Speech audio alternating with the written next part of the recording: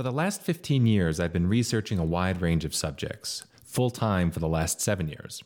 I've traveled the world to interview intellectuals for my podcast, but most of my research has been in private. After careful examination, I've come to the conclusion that we've been living in a dark age since at least the early 20th century. Our present dark age encompasses all domains, from philosophy to political theory to biology, statistics, psychology, medicine, physics, and even the sacred domain of mathematics. Low-quality ideas have become common knowledge situated within fuzzy paradigms. Innumerable ideas, which are assumed to be rigorous, are often embarrassingly wrong and utilize concepts that an intelligent teenager could recognize as dubious. For example, the Copenhagen interpretation in physics is not only wrong, it's aggressively irrational, enough to damn its supporters throughout the 20th century. Whether it's the Copenhagen interpretation, Cantor's diagonal argument, or modern medical practices, the story looks the same. Shockingly bad ideas become orthodoxy, and once established, the social and psychological costs of questioning the orthodoxy are sufficiently high to dissuade most people from re-examination. This article is the first of an indefinite series that will examine the breadth and depth of our present dark age. For years, I've been planning on writing a book on this topic, but the more I study, the more examples I find. So, rather than indefinitely accumulate more information, I've decided to start writing now. By a dark age, I do not mean that all modern beliefs are false. The earth is indeed round. Instead, I mean that all of our structures of knowledge are plagued by errors at all levels, from the trivial to the profound, periphery to the fundamental. Nothing that you've been taught can be believed because you were taught it. Nothing can be believed because others believe it. No idea is trustworthy because it's written in a textbook. The process that results in the production of knowledge in textbooks is flawed because the methodology employed by intellectuals is not sufficiently rigorous enough to generate high-quality ideas. The epistemic standards of the 20th century were not high enough to overcome social, psychological, and political entropy. Our academy has failed. At present, I have more than 65 specific examples that vary in complexity. Some ideas, like the Copenhagen interpretation, have entire books written about them, and researchers could spend decades understanding their full history and significance. The global reaction to COVID-19 is another example that we've written about probably for centuries. Other ideas, like specific medical practices, are less complex, though the level of error still suggests a dark age. Of course, I cannot claim this is true in literally every domain, since I have not researched every domain. However, my studies have been quite broad, and the patterns are undeniable. Now, when I research a new field, I'm able to accurately predict where the scandalous assumptions lie within a short period of time due to recognizable patterns of argument and predictable social dynamics. Occasionally, I'll find a scholar that has done enough critical thinking and historical research to discover that the ideas he was taught in school are wrong. Usually, these people end up thinking they've discovered uniquely scandalous errors in the history of science. The rogue medical researcher that examines the origins of the lipid hypothesis, or the mathematician that wonders about set theory, or the biologist that investigates fundamental problems with lab rats. They'll discover critical errors in their discipline, but think they're isolated events. I'm sorry to say they are not isolated events. They are the norm, no matter how basic the conceptual error. Despite the ubiquity of our dark age, there have been bright spots. The progress of engineers can't be denied, though it's a mistake to conflate the progress of scientists with the progress of engineers. There have been high-quality dissenters. Despite being dismissed as crackpots and crazies by their contemporaries, their arguments are often superior to the orthodoxies they criticize, and I suspect history will be kind to these skeptics. Due to recent events and the proliferation of alternative information channels, I believe we're exiting this dark age into a new renaissance. Eventually, enough individuals will realize the severity of the problems with existing orthodoxies and the systemic problems with the academy, and they will embark on their own intellectual adventures. The internet has made possible a new life of the mind, and it's unleashing pent-up intellectual energies around the world that will bring illumination to our present situation, in addition to creating the new paradigms that we desperately need. It will take years to go through all of the examples, but before examining the specifics, it's helpful to see the big picture. Here's my best explanation for why we ended up in a dark age, summarized into 6 points. Point number 1. Intellectuals have greatly underestimated the complexity of the world. The success of early science gave us false hope that the world is simple. Laboratory experiments are great for identifying simple structures and relationships, but they aren't great for describing the world outside of the laboratory. Modern intellectuals are too zoomed in their analyses and theories. They do not see how interconnected the world is, nor how many domains one has to research in order to gain competence. For example, you simply cannot have a rigorous understanding of political theory without studying economics, nor can you understand physics without thinking about philosophy. Yet almost nobody has interdisciplinary knowledge or skill. Even within a single domain like medicine, competence requires broad exposure to concepts. Being too zoomed in has resulted in a bunch of medical professionals that don't understand basic nutrition, immunologists that know nothing of virology, surgeons that unnecessarily remove organs, dentists that poison their patients, and doctors that prolong injury by prescribing anti-inflammatory drugs and harm their patients through frivolous antibiotic usage. The medical establishment has greatly underestimated the complexity of biological systems, and due to this oversimplification, they yank levers that end up causing more harm than good. The same is true for the economists and politicians who believe they can centrally plan economies. They greatly underestimate the complexity of economic systems and end up causing more harm than good. That's the standard pattern across all disciplines. Point number 2, specialization has made people stupid. Modern specialization has become so extreme that it's akin to a mental handicap. Contemporary minds are only able to think about a couple of variables at the same time and do not entertain variables outside of their domain of training. While this myopia works and is even encouraged within the academy, it does not work for understanding the real world. The world does not respect our intellectual divisions of labor, and ideas do not stay confined to their taxonomies. A competent political theorist must have a good model of human psychology. A competent psychologist must be comfortable with philosophy. Philosophers, if they want to understand the broader world, must grasp economic principles, and so on. The complexity of the world makes it impossible for specialized knowledge to be sufficient to build accurate models of reality. We need both special and general knowledge across a multitude of domains. When encountering fundamental concepts and assumptions within their own discipline, specialists will often outsource their thinking altogether and say things like, well, those kinds of questions are for the philosophers. They're content leaving the most important concepts to be handled by other people. Unfortunately, since competent philosophers are almost nowhere to be found, the most essential concepts are rarely examined with scrutiny, so the specialist ends up with ideas that are often inferior to the uneducated, since uneducated folks tend to have more generalist models of the world. Specialization fractures knowledge into many different pieces, and in our present dark age, almost nobody has tried to put the pieces back together. Contrary to popular opinion, it does not take specialized knowledge or training to comment on the big picture or see conceptual errors within a discipline. In fact, a lack of training can be an advantage for seeing things from a fresh perspective. The greatest blind spots of specialists are caused by the uniformity of their formal education. The balance between generalists and specialists is mirrored by the balance between experimenters and theorists. The 20th century had an enormous lack of competent theorists, who are often considered unnecessary or too philosophical. Theorists, like generalists, are able to synthesize knowledge into a coherent picture and are absolutely essential for putting fractured pieces of knowledge back together into a coherent whole. Point number 3. The lack of conceptual clarity in mathematics and physics has caused a lack of conceptual clarity everywhere else. These disciplines underwent foundational crises in the early 20th century that were not resolved correctly. The world of ideas is hierarchical. Some ideas are categorically more important than others. And the industry of ideas is also hierarchical. Some intellectuals are categorically more important than others. In our contemporary paradigm, mathematics and physics are often considered the most important domains, and mathematicians and physicists are considered the most intelligent thinkers. Therefore, when these disciplines underwent foundational crises, it had a devastating effect upon the entire world of ideas. The foundational notion of a knowable reality came into serious doubt. In physics, the Copenhagen interpretation claimed that there's no world outside of observation, that it doesn't even make sense to talk about reality in some state separate from our observations. When the philosophers disagreed, their word was pitted against the word of physicists, and in the academic hierarchy, physicists occupy a higher spot than philosophers. So it became fashionable to deny the existence of independent reality.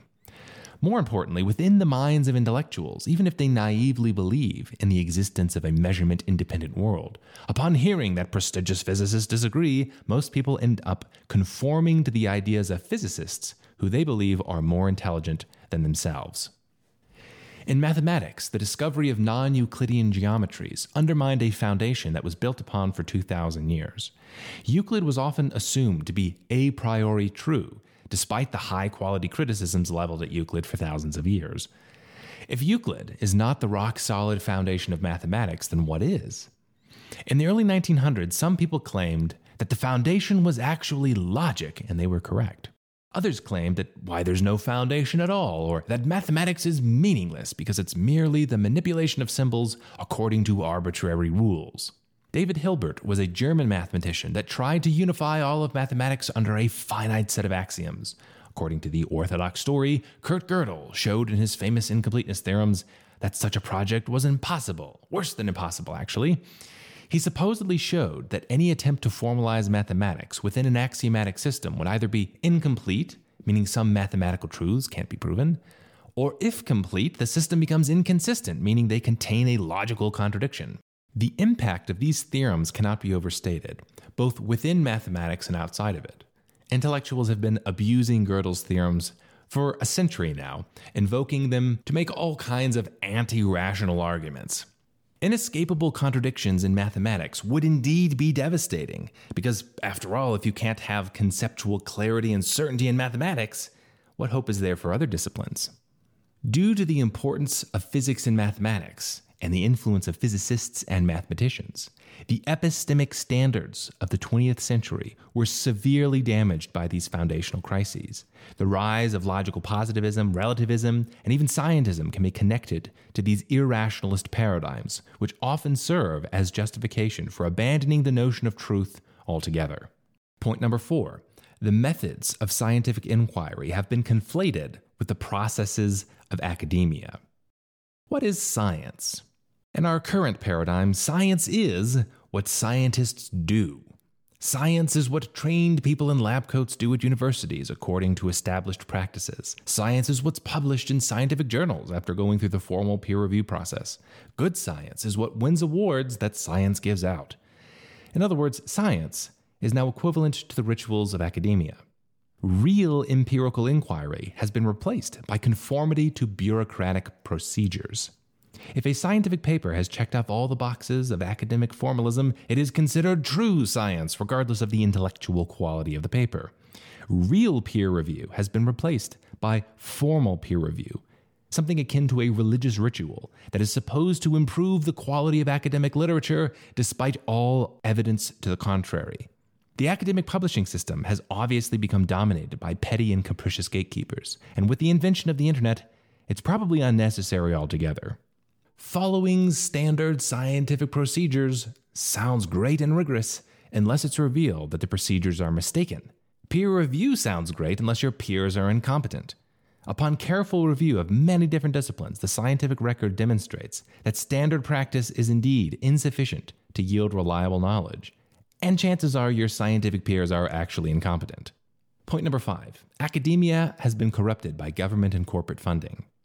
Over the 20th century, the amount of money flowing into academia has exploded and degraded the quality of the institution. Academics are incentivized to spend their time chasing government grants rather than researching. The institutional hierarchy has been skewed to favor the best grant winners rather than the best thinkers. Universities enjoy bloated budgets both from direct state funding and from government-subsidized student loans. As with any other government intervention, subsidies cause huge distortions to incentive structures and always increase corruption. Public money has sufficiently politicized the academy to fully eliminate the separation of science and state. Corporate-sponsored research is also corrupt. Companies pay researchers to find whatever conclusions benefit the company.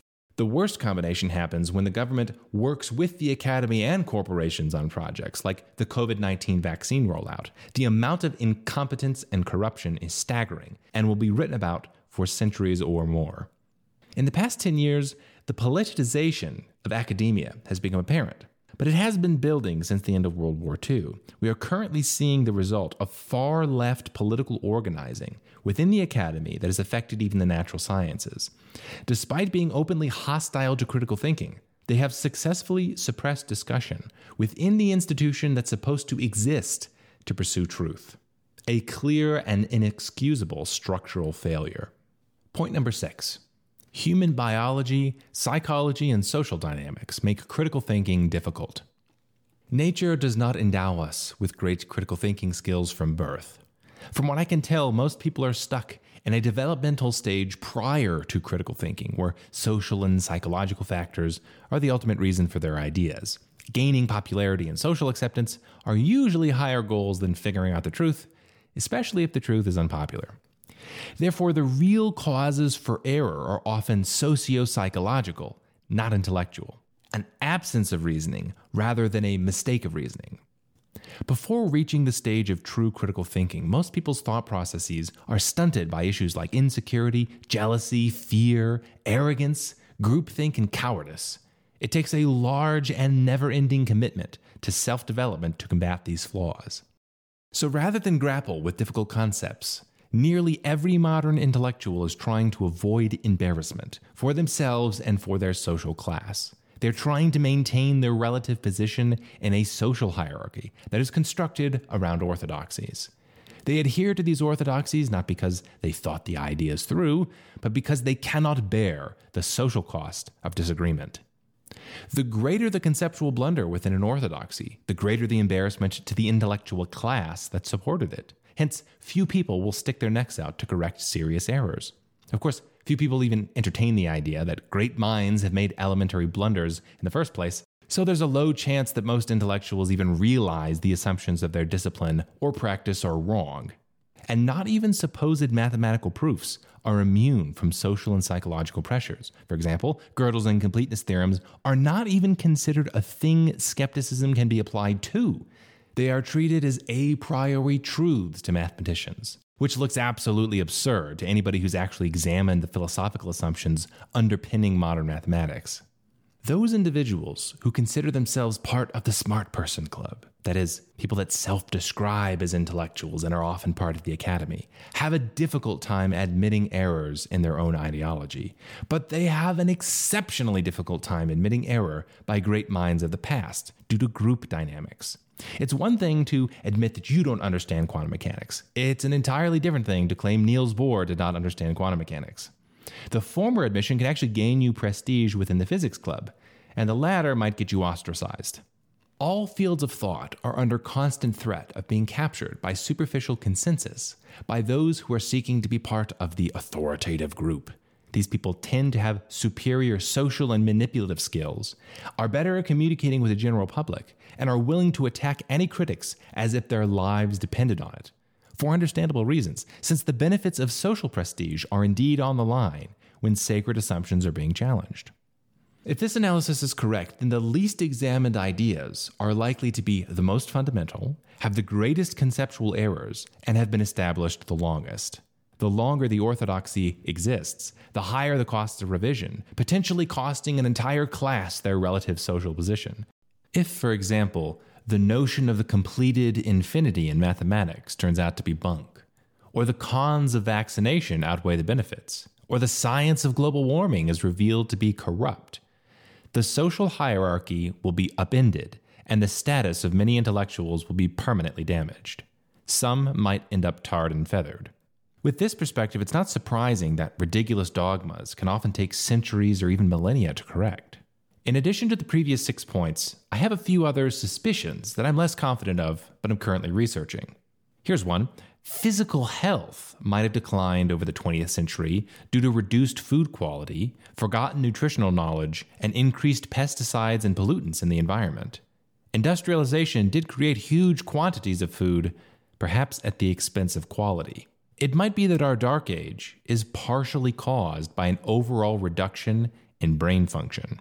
Or new communications technology, starting with the radio, might have helped proliferate bad ideas, amplified their negative impact, and increased the social cost of disagreement with the orthodoxy.